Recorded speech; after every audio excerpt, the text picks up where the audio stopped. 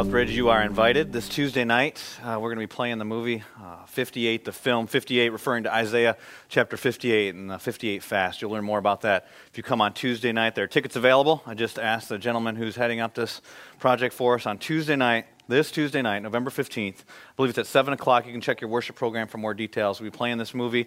If you want tickets, you have to go to our website, southbridgefellowship.com. And so if you have an iPad, you're at an extreme advantage right now. As soon as tickets are gone, we will be closing the doors on that. But I believe there's a little bit over 100 tickets available still right now. It'll be right here in Theater 9, and you come, be a part of this. This is a reality. What an amazing act of worship. Jesus says that which we do unto the least of these, we do unto him. When he was hungry, we fed him. We gave him drink of water, and righteous people will say back to him the day of judgment, when did we do that? He says, whatever you did unto the least of these, you did to me. And you're going to see in this movie a presentation about how extreme poverty in this world could be ended in our generation. See what the previous generation did. And what if it didn't and we tried? So what? So we continue to give drinks of water. We continue to visit the poor. We continue to try and bless them. We talked about justice last week. What an amazing opportunity to give an act of worship back to God, to care for those when we've been entrusted with so much. And so if you want to know more about that, Tuesday night, come here at the movie theater where we meet on a regular basis, but make sure you bring a ticket so that we don't close you out of that and make you watch it online or at home or something later. We'd love to have you. And if you're with us today as a guest, we want to welcome you and say just a special hello if you're in Theater 14, or maybe you're watching on the internet. We'd love to meet you in person at some point in time. But if you're here physically present with us this morning, you just look through your worship program. It's a great practice to do on a regular basis. We have people that do a lot of work to put that together, to make sure there's accurate and helpful information for you. You can learn more about our church by doing that. Whether you're a regular attender, a member, or you just came for the first time today. If you did just come for the first time today, we're really grateful that you're here. We want to give you a gift today, and maybe you already grabbed a popcorn box. You think you already had the gift. We got another gift for you.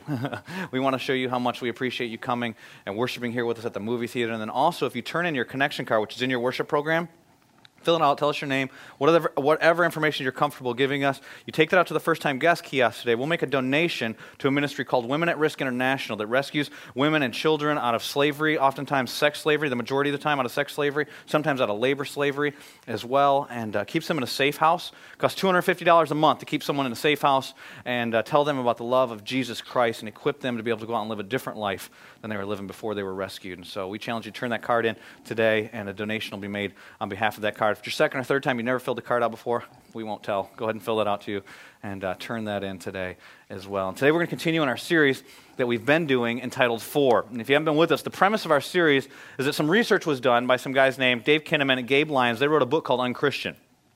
In their book, what they did is they surveyed a lot of people in our culture that are outside evangelical Christianity. And by that, I don't mean they just don't attend church. I mean they're atheists, they're agnostics, they're Islamists, they're Buddhists, there's some ist other than Christianist. You know, there's some kind of ist that's out there. And what do they think of born-again Christian? What do they think about people that call themselves followers of Jesus? And what they found out is that overwhelmingly they thought we were judgmental, they were hypocritical, they were anti-gay, that we love war, that we're anti-people in many regards. And the statement stuck out in the book to me was that we're becoming famous for what we're against. So the question we've been asking ourselves as a church, so what are we for?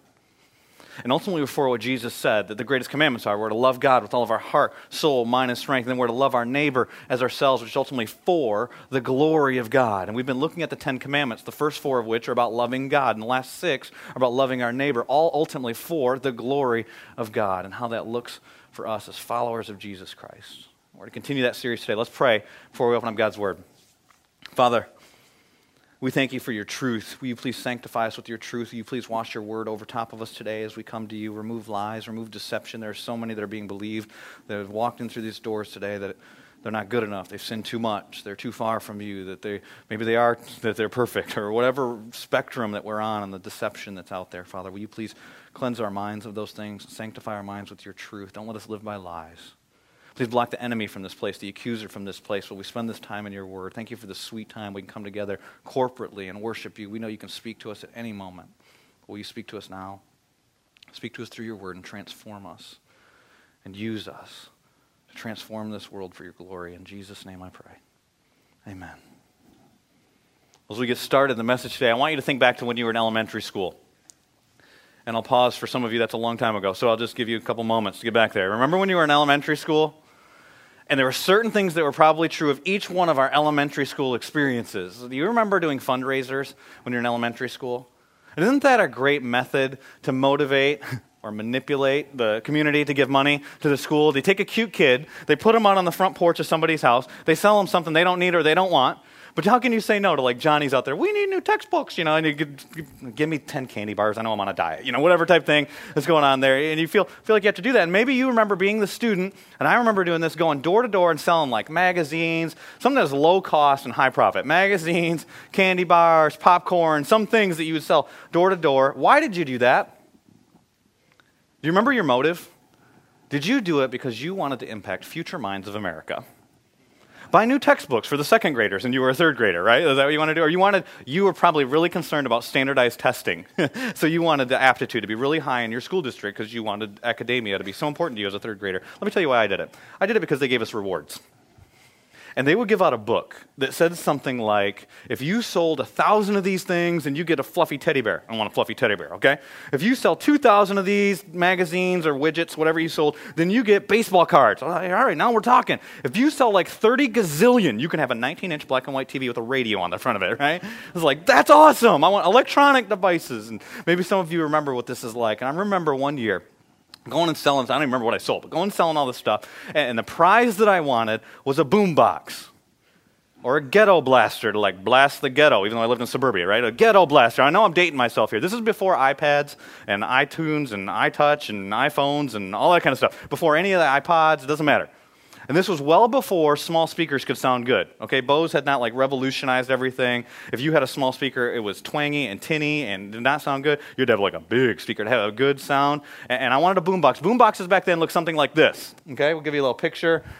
For those of you who well before your time, had cassette players in it. You actually had to go to the record store and buy music physically. You couldn't download it on the computer because we didn't have computers. It's crazy. But anyway, some of you are like, well, how old is this guy? But anyway, I remember I wanted one of these things I carried around on my shoulder, kick it with some Run DMC, MC Hammer, You Can't Touch This, I'm doing my thing. Whatever the songs were, that was before Ice Ice Baby. But anyway, whatever the songs were at the time, had my peg pants, had little lines cut in the side of my haircut.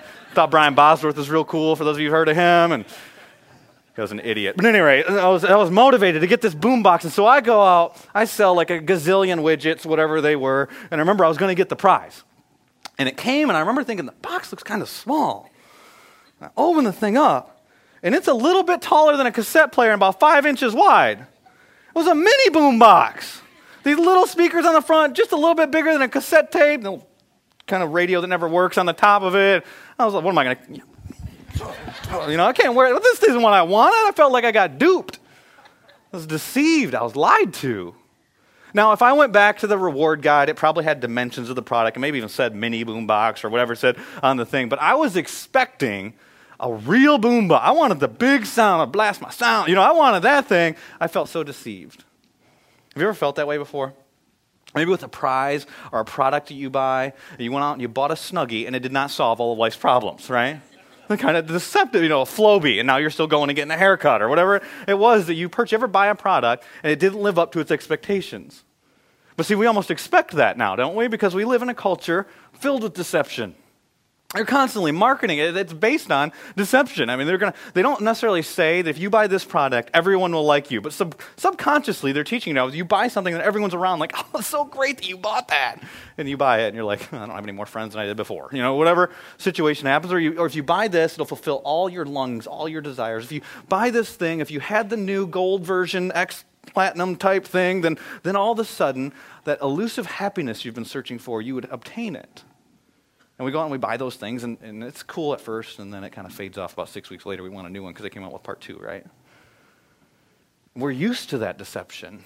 It happens all the time in our culture. There's cultural lies that are being fed to us on a regular basis. But isn't it really painful when it happens in relationships? You ever had somebody promise you something and they don't come through on their promise? Maybe you've had an employer promise you certain things at work, and then you get the job, and it's not what they said it was going to be. Maybe the benefits were different. Maybe the job was different. And that hurts a little bit, but it hurts even more when it becomes more personal. Maybe someone promises you a commitment, and they don't fulfill their commitment. Maybe someone promised you they'll be with you forever, and now you're at a stage of life where they're nowhere to be found. Maybe someone promised to protect you, and they actually abused you. Maybe someone promises that they're going to give to you and provide to you for you, and they've stolen from you, they've taken from you. See, no one here likes to be lied to, but we've all experienced it. It's a universal truth. No one likes to be lied to. which makes it ironic and interesting that we've all lied before. Is there anyone here who's never lied? Would you please raise your hand? Okay, because I want to make sure we're all covered, because you just did, okay? We've all lied before. Every one of us have lied, and we have lots of reasons why. We justify and we rationalize, and we come up with all kinds of scenarios of why lying was actually the good thing to do in that situation. Well, somebody will say, do I look fat in this? You think you don't want to know that, you can't handle the truth, and so you lie at that moment. Or you say to somebody, hey, you got a nice haircut, new haircut. Yeah, do you like it? What if you don't? You lie. And we say that we do it for their benefit because they can't handle the truth. But we even lie to ourselves. It's just once. No one will know. It won't hurt anyone. It's just, I deserve this. We even lie to ourselves, which is interesting since we don't like to be lied to by anyone else. And it's real interesting when you consider, as followers of Jesus Christ, we follow one who says that he is the truth. In John 14:6, Jesus said, I am the way, the truth, and the life. No one comes to the one who is ultimately true, holy, righteous, and just, apart from coming through me, who is the truth. And we claim that we follow him. There's no question that God is for truth. The question today for us is, are we? When you look at our lives, are they classified as lives that are for truth, or are we living a deception? That's what we're going to talk about today. We're back in the book of Exodus. If you have a Bible, I invite you to turn with me to Exodus chapter 20. It's the second book in the Old Testament. If you're just joining us in this series, Exodus chapter 20, we're looking at the 9th of 10 commandments. We've been going through this series talking about what are we for, and wondering ultimately, if we claim to follow God, then what is he for?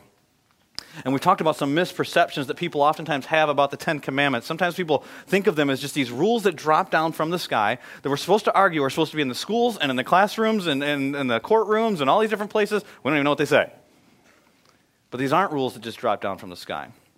And these don't have anything to do with you obtaining a relationship with God or making him happy with you. In fact, our relationship with God has been the same in the Old Testament as it is in the New Testament. It's by grace through faith. In the New Testament, by grace, God sent his son, Jesus Christ, to die for your sins. And when you bow before him as Lord and you accept him by faith, you have a relationship with him. In the Old Testament, in this situation, it was by grace. He recognized his people in Israel that had been in bondage for over 400 years. And it was by faith that they walked across the Red Sea and entered into a relationship with him. And about 3 months ago, they walked into this relationship of newfound freedom. And now what he's telling these people who already have a relationship with him, he's telling them how to function in that relationship. And what he does is he actually comes and speaks to these people. And if you read Exodus chapter 19, you know this is an intense scene as God, who's transcendent and holy and righteous and majestic, descends upon the earth. And so in chapter 19, we see there's thunder rumbling, and there's lightning that comes through the sky, and he comes in fire, so there's this smoke that's encompassing this mountain called Mount Sinai, and the earth doesn't know what to do with a holy God coming to it, so it's shaking violently, and this trumpet sound comes. It starts going louder and louder and louder, and God speaks to his people, not just Moses, all 2 million of them, and they're terrified and they're trembling. And look at what he says. Verse 1. God spoke to them. In verse 2, he said this, I am the Lord your God, who brought you out of Egypt, out of the land of slavery. And in the first week, we saw that he's a God that's for freedom. He just brought them out of 400 years of bondage. He didn't bring them out of bondage so they could come into more bondage, now bondage to rules, bondage to the Egyptians, to bondage to rules. He brought them out of bondage so now they could walk in freedom. And freedom happens only when he is the Lord of our lives. And that's why he says this, you shall have no other gods before me. Because every other God will lead to bondage. The God of marriage, the God of having somebody in your life because you don't want to be lonely, the God of sex, the God of money, the God of success, the God of achievement, the God of, you've put it in the blank, the God of service, the God of ministry. All of those things will ultimately lead you into bondage to them, but we have a God of freedom, and for real, true freedom is not to do whatever you want to do. Ask anybody who does that. They're miserable. Real true freedom is to have God on the throne of your life, and that's why the next one makes so much sense. You shall not make for yourself an idol. And we saw there's no phonies. He's for the real thing. And the next commandment, drop down to verse 7. He's for the fame of his name. We wear his name as his followers. We represent him. He says, you shall not misuse the name of the Lord your God, for the Lord will not hold anyone guiltless who misuses his name. And the next one's an interesting one, verses 8 through 11, as he talks about the Sabbath. And we saw this is a unique commandment because it's unlike any of the other 10 commandments. It's not mentioned in the New Testament. It's not commanded again. And God's not for a day, God's for rest. Real rest, soul rest that you can find in him. Some of you had a rough week. Did you find any rest in Christ? He says, come to me, all who are weary and burdened, and I'll give you rest for your soul. Real rest found in Christ. Not only is he for rest, those first 4 commandments all about our relationship with God. Now he starts to talk about our relationship from human to human. And he talks about the first human to human relationship any one of us have ever had with our parents. He says, honor your father and mother so that you may live long in the land the Lord your God is giving you. He's for honor. He's for life. You shall not murder. He's for sexual commitment. You shall not commit adultery. He's for generosity. You shall not steal. And today we see he's for truth. You shall not give false testimony against your neighbor. And so here we see the first time he mentions the word neighbor. Him talking about these relationships we have with people. We know our neighbor is not the person who lives next door to us, but from the parable of the Good Samaritan, we know that a neighbor is anybody that could come across our path. And he says here, don't lie. Why does he say don't lie? It's not just because he's against lying, it's because he's for truth. And why is God for truth then? And he's for truth because it's the very essence of his being. It's who he is, and that truth ultimately brings transformation in our lives. See, truth brings transformation. That's our first point. That truth is the thing that frees us from the deception. Truth is the thing that brings the light into the darkness. Truth is the thing that brings transformation. If you just think about this in your life in general, every transformative or transforming moment, every crucial moment, everything that changed the trajectory of your life moment had a truth at the core of that moment. Think about when you were born. Can you remember that?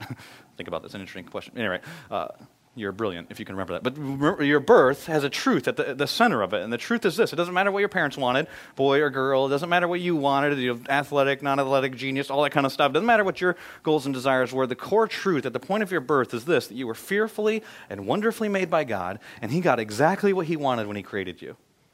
So regardless of what you believe, God made something beautiful and wonderful at that moment.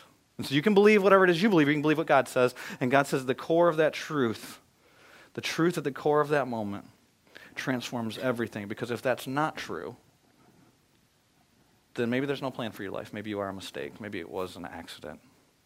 Maybe, and you can fill in the blank with all kinds of other things if you remove that truth. That truth transforms everything. Think about some other truths in your life, transformative moments in your life. Some of you have graduated from institutions, whether it's a high school, college, maybe some of you graduate schools.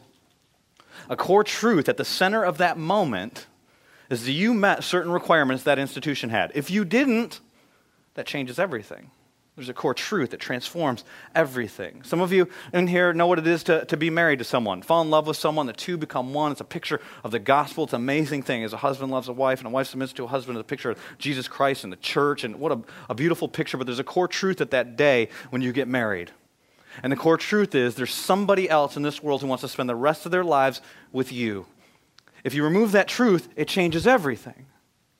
See, there's truth at the core of all the transformation that takes place in our lives. And I bet the majority of you can recognize truth well. And so what we're going to do this morning is I'm going to give you a little true and false quiz. So if those of you who are guests, we talk here. So you can talk back to me. Okay? You don't have to take 3 questions to figure this out. Well, it's okay. Interact. You can go and shout back to me. So I'm going to give you a true and false quiz. I'm going to say a statement. You're going to tell me whether it's true or false. So first statement has to do with gravity. Gravity pulls, not pushes. True or false? True. I got some hesitation. Some people are waiting for the majority answer there. I got it. But all right. Well, that's true. It is true that there's gravitational pull. It keeps us on this earth. Can you imagine if the gravity pushed? We'd be in trouble, right? We'd be gone out of this place.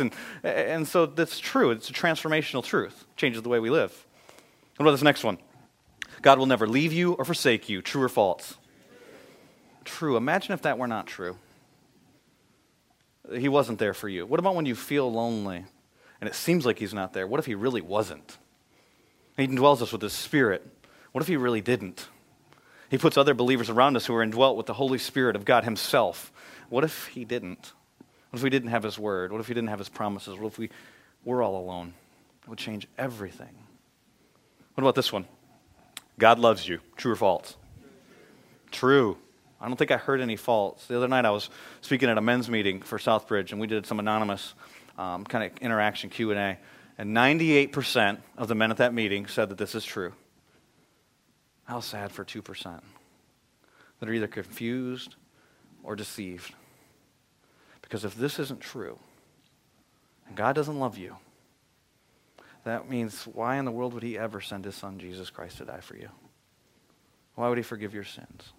And let me tell you something. If God didn't love us, we wouldn't be here, because he'd wipe us out a long time ago for our wickedness and our depravity. But it's true. And truth is vitally important to him. And we see that in this passage. He says, do not bear false witness against your neighbor. Don't do that against someone else. You're my people of truth. And he's speaking specifically to the community of Israelites, these 2 million people at this time. And he's telling them, he's given language of a courtroom. If you look at the Hebrew, it's courtroom language that's being used here. And they do a good job of giving the testimony word, but it's specifically supposed to be what happens in court. Now, in order to understand that, you've got to understand this is different than courtroom settings in other ancient Near Eastern culture, and very different from our culture.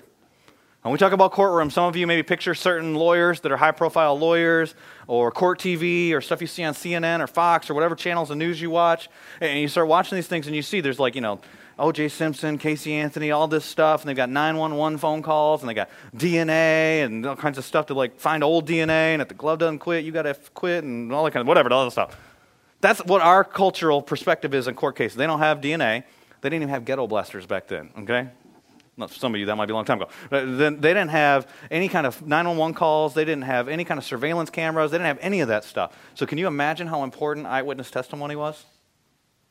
See, in most ancient Near Eastern cultures, the way that it worked was I could come up to anybody and just make an accusation against them. They could come up to me and make an accusation against me, and then we go to court. And if you just have these 2 people arguing, you've got he said, she said. Can you imagine how dangerous this is? But see, God so cared about truth that you read through the book of Deuteronomy, and he had different requirements than the other ancient Near Eastern cultures. His requirements are, and you read Deuteronomy chapter 17 or Deuteronomy chapter 19 on your own if you want to go further into this, but he said things like, there must be 2 or 3 witnesses. It can't be one person against another person. That's because he cares so much about the truth. And if you really want to grasp what it was like, try and put yourself in the situation. If you were one of the witnesses or you're an accuser of someone that did a crime, and it was a capital crime, meaning capital punishment was the punishment. And that wasn't just murder then. That could have been things like adultery, other stuff. And you accused someone of this, then what you had to do is you had to execute that person as well. Tell me that wouldn't make you think a little bit carefully about what you said and maybe twice before you made the accusation. Are you sure? Because if you're going to be guilty not only of lying, but of murder. See, God was serious about the truth. And so in our vernacular, that would be like saying, not only are you going to have to give testimony against this person in court, but you need to flip the switch on the electric chair. That's a big deal. And then you also continue to read, and what it says is if you gave false testimony in a court case, and you were found out during the court case, whatever the punishment was going to be for that person that was on trial, that's your punishment. And so you may be put to death because you said something that wasn't accurate in a court case. See, God's very serious about the truth. But why? Why is God so serious about the truth? It's because it's the essence of his character and who he is. And it's not just specifically for courtroom cases, but it's generally in all walks of life. He wanted his covenant community people to be walking in truth because they're the people that bear his name, and he is truth. As I already mentioned, John 14:6, Jesus Christ is the Son of God. He prays at one point, I pray that they would be one as we are one. He's one with God, and he says, I am the way, the truth, and the life. He is, in his very essence, that his character is truth. Later in John chapter 14, Jesus talks about the Holy Spirit, and he says the Spirit of truth. So the Spirit, which is one with God the Father and one with God the Son, is truth. The world cannot accept him because it neither sees him or knows him, is blinded by deception. But you know him, for he lives with you and will be in you. And what does the Spirit do? Later in John chapter 16, he says this, but when the Spirit of truth comes, he will guide you into all truth. And he will not speak on his own. He will speak only what he hears and what he hears from the Father who is truth. And he will tell you what is yet to come, which will be the truth. And here we are. We live in a culture where we ask the question, what is truth? Like Pilate, when he's with Jesus, Jesus tells him the truth. And he says, what is truth? Well, Jesus tells us he's praying for his disciples in John chapter 17. And he says this, I pray, my prayer is not that you take them out of this world, this place of deception, but that you protect them from the evil one, who's the originator, the father. John chapter 8 tells us the father of all lies, the originator of every deception. You'd protect them from the lies. You'd protect them from the evil one. They are not of the world, even as I am not of it. Sanctify them by the truth.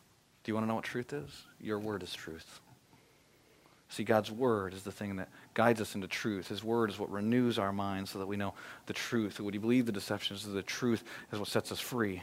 In John chapter 8, we find that to be stated, that if you know the truth will set you free. The truth is what we make our decisions based on. It's a lamp unto our feet and a light unto our path. The truth is what guides us, and he's given us his truth.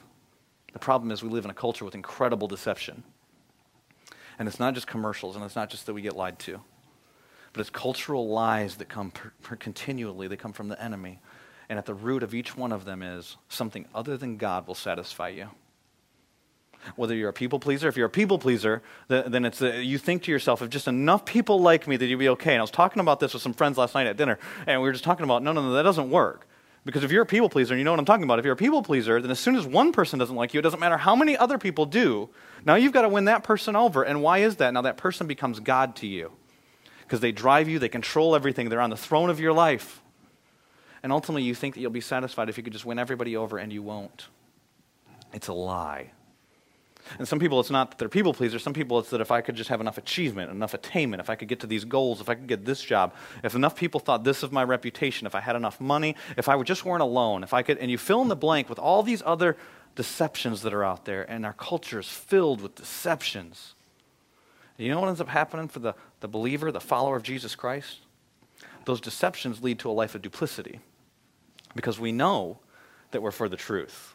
I told you that in the intro. I don't think that most of you had any idea, any thoughts otherwise, that as believers in Jesus Christ, that we should be for the truth. The problem is the internal conflict that takes place when the reality is we actually live according to lies. When we claim to believe the truth, but we live according to something that's different. Something different drives our decisions, whether it's other people's opinions, whether it's success, whether it's money, whether it's sin, whatever it is. Those things drive us, then we're inwardly conflicted. And the best picture of this in the Scriptures, and of any case study ever, is Judas. Think about Judas. We talk about Judas. I mean, he's a bad guy in the Scriptures, right? He betrays Jesus with a kiss, and we're for Jesus. He's against Jesus, and we don't like him, right? But think about what it'd be like to be Judas. Was there a moment in his life when he started to follow Jesus, when he genuinely was seeking the truth? He hears this guy who teaches with different authority than's ever been taught before. He sees them. Imagine what it was like to be Judas in this inward conflict and to be able to see Jesus touch the eyes of a blind man and he can see. Do you think he ever wondered, could you change what's going on in my heart? Because if you can do that, maybe you could change me. Because Judas, I mean, he goes out and he does ministry 2 by 2. He sends them out. They do miraculous stuff. And Judas, he's there and he's got to look the part. And to try and put that into our context, imagine what that's like. He was at every Bible study.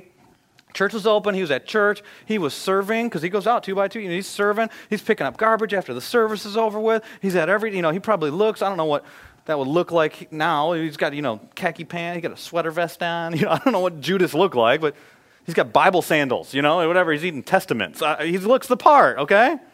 He's going to the Bible studies. He knows all this truth. He sees Jesus. Every time Jesus teaches, he's there. He even says the right things. A couple weeks ago in first service, we were talking about Judas and how there's a situation where this woman comes and pours a year's wages worth of perfume on Jesus' feet, and Judas says, that money could have been given to the poor. Doesn't that sound right? But the problem is Judas doesn't care about the poor. Judas cares about Judas. The reason why he's around Jesus is what Jesus can do for him. He's a cultural Christian, the ultimate picture. Imagine the conflict in his heart of trying to keep everybody thinking that he's for the truth. And there's this deception that's driving him, and he'd sell Jesus out for some pieces of silver. And for some of us, our cost is not pieces of silver.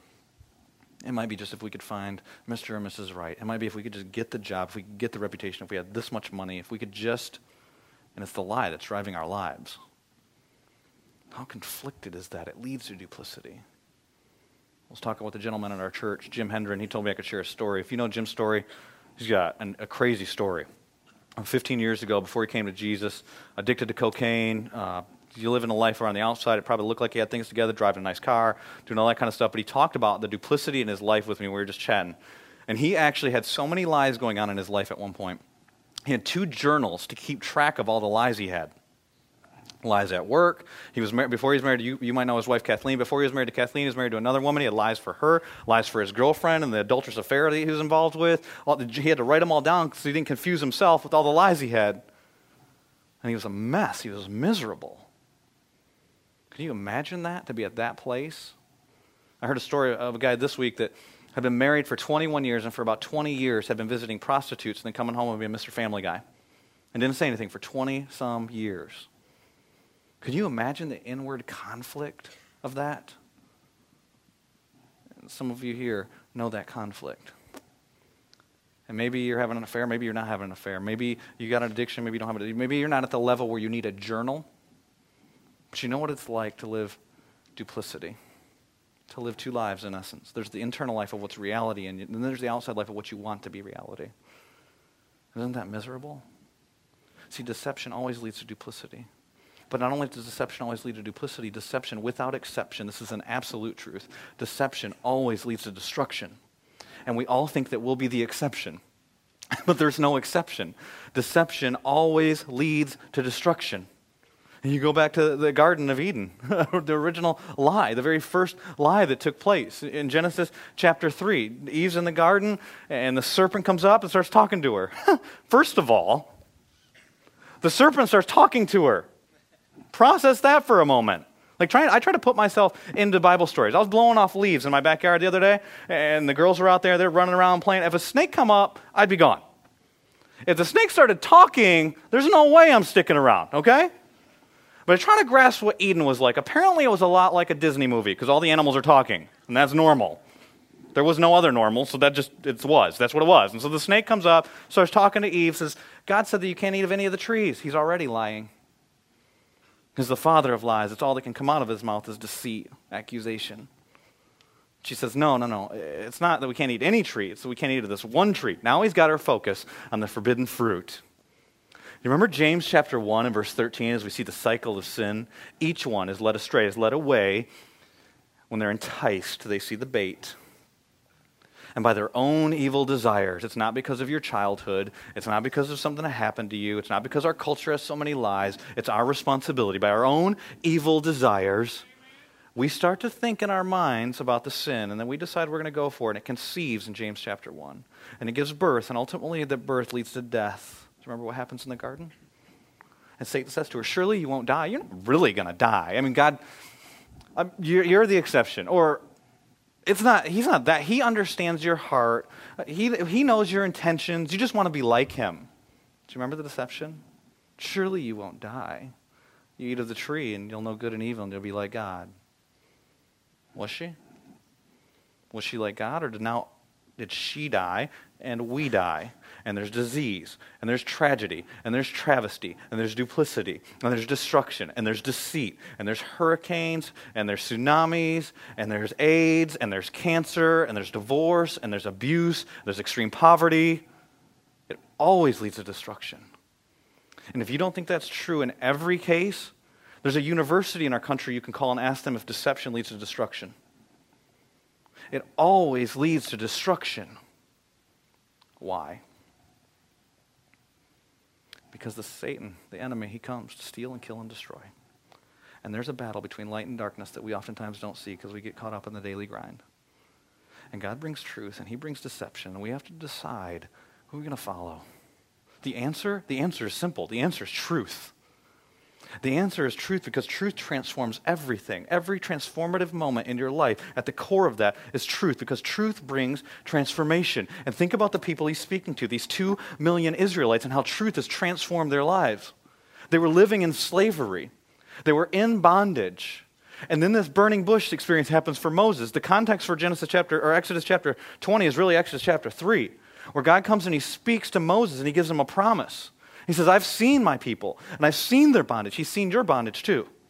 And he knows everything that's going on in your life too. And he says, I've heard their cries. But it's been 400 years. Why did he wait so long? And he didn't do it my way and not according to my time, but he's come. And now he makes a promise, and he promises Moses, I'm going to deliver my people. And Moses hems and haws and talks about how he's not able and blah, blah, blah. All that stuff happens. And then God says, no, you go. And here's what I want you to do. Go before Pharaoh. He goes before Pharaoh, and he talks to Pharaoh, says, my people, they want to go worship. It's kind of noble. He's going to be the leader, right? And then Pharaoh says, here's what we're going to do. We're going to take straw away from the people. We still want them to meet the same quota. So we're going to give you a fraction of the materials. We're going to work you twice as hard, and you're still going to meet, and if you don't, you're going to be beaten. And so they've got a promise now, and their life just got worse. Do you think that they struggle with the prosperity gospel in the book of Exodus? Get under the spout where the blessings come out. rolling in my Mercedes. They don't do that stuff. They're like, God made a promise, now my life stinks. And so they start complaining to Moses, and Moses goes to God, and Moses says, God, surely you didn't deliver your people. And then God says, I'm going to deliver my people, but he's going to do it his way and his time, and he's got a plan for his people. He doesn't want his people to be soft. And he starts doing this thing for his people where he starts showing off his power against all the false gods that the Egyptians are worshiping, and there's all these plagues. Was that easy to go through? No way. But when they walked through that Red Sea, they knew a God that could fulfill promises. When they walked through the Red Sea, they knew a God who was going to be faithful to them even when they were faithless. When they walked through the Red Sea, they knew that there was a God that would never leave them or forsake them. When they walked through the Red Sea, they knew freedom. And now he's talking to them about how to live in freedom. And what he's saying is, I am a God of truth. I am for truth. And I've done at the very transformative moment of your life, at the core of that is truth. And the truth is gospel truth. It's that he's a God that delivers and that rescues and that redeems. And he pulls them out of that bondage so that there's no more condemnation in their lives, so now they can walk in freedom. You see, that what transforms us is gospel truth. It's what's transformed my life. Remember when I was 18 years old, punk kid, high school student. I thought life was meaningless. I thought life was empty. You just go out and have fun, live for pleasure. And a guy named Mike Thomas sits down, shares the gospel with me, tells me about my sin. That was pretty depressing. Didn't have to convince me, but it was depressing. Then he tells me about Jesus Christ, the God-man. Fully God, fully human, comes to this earth, lives a perfect life so that when he dies on the cross for the sins, he's able to die for my sins, takes upon the wrath of God so that I can know God. And he raises and he offers this gift of life because he defeats death. And not that day, but several days later, I trust Jesus Christ to be my Lord, where he's in charge of my life. And you know what? He transformed my life at that moment, but it didn't stop at that moment. Because the gospel doesn't just save sinners. The gospel transforms followers. It's gospel truth that's the key to transformation. It's gospel truth that brings out of deception into redemption. It's gospel truth that brings out of darkness into light. It's gospel truth that will transform you from a place of bondage and duplicity and deception. See, gospel truth breaks the bondage of duplicity and deception. That's our second point.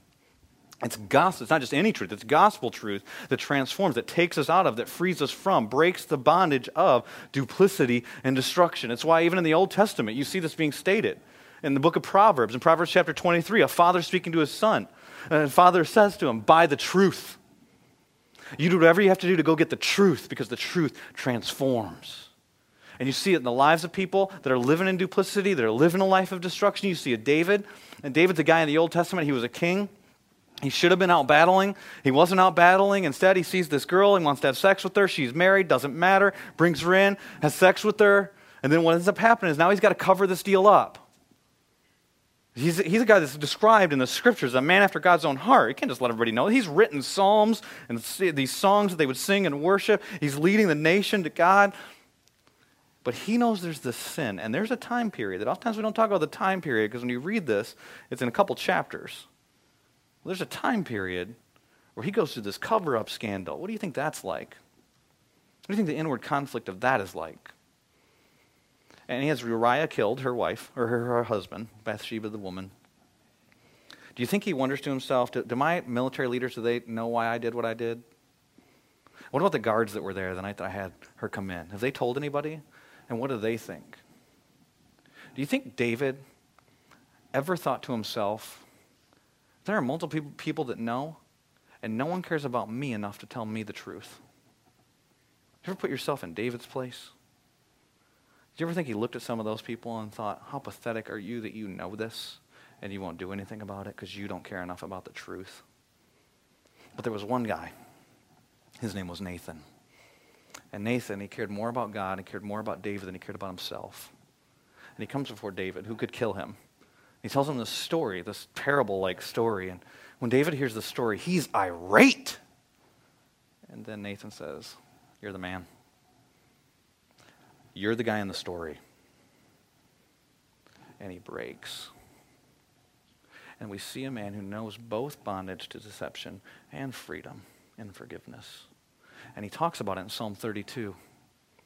Psalm 32, he says, blessed is the man whose sin the Lord does not count against him, and whose spirit there's no deceit.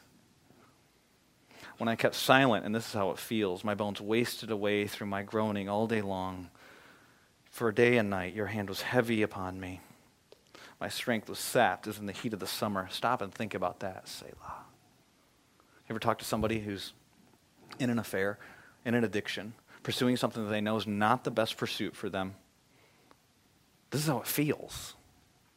And they'll tell you that, and David's telling us that. But then he says this, then I acknowledged my sin to you and did not cover up my iniquity. I said, I will confess my transgressions. I'll get honest. That's what confession is. Doesn't mean you're perfect all of a sudden. It means you're perfectly honest. I will get honest with you, and I'll deal with my stuff, and you forgive the guilt of my sin. I'll stop and think about that. And then there are those of us who don't think that we have any sin. John tells us that we're liars. 1 John chapter 1, verse 8, not verse 9, verse 8 says, if you claim to be without sin, you're a liar, you deceive yourself. We live a life like the Apostle Paul. Remember Paul, before he came to know Jesus, he thought he was doing everything right. As for righteousness, he was zealous. He knew the word. He had stuff memorized. He knew all kinds of stuff. He's out persecuting the church, and Jesus says, what are you doing? And at the core of that truth where he's confronted by Jesus Christ, who is Lord, not his own righteousness, not trying to be a religious guy, not trying to do all the right stuff. It's transformation that takes place, and then he's able to say in Philippians chapter 3, I forget what's behind, I press on towards what is ahead to achieve the goal, the prize. You know what the prize is? It's Jesus Christ. In chapter 3, he said, I want to know Christ and the power of his resurrection, the fellowship of his sufferings. If you're longing and desires anything other than that, you're being deceived. Because the root of deception is that something other than Jesus will satisfy you. And if you believe that, and it can be simple, as much as a reputation, or a car, or a house, or some other thing, people's opinions of you. If it's anything other than Jesus, you're being deceived. That I'll know Christ and the power of his resurrection, and the fellowship of his sufferings. I want to know him, because only he will satisfy.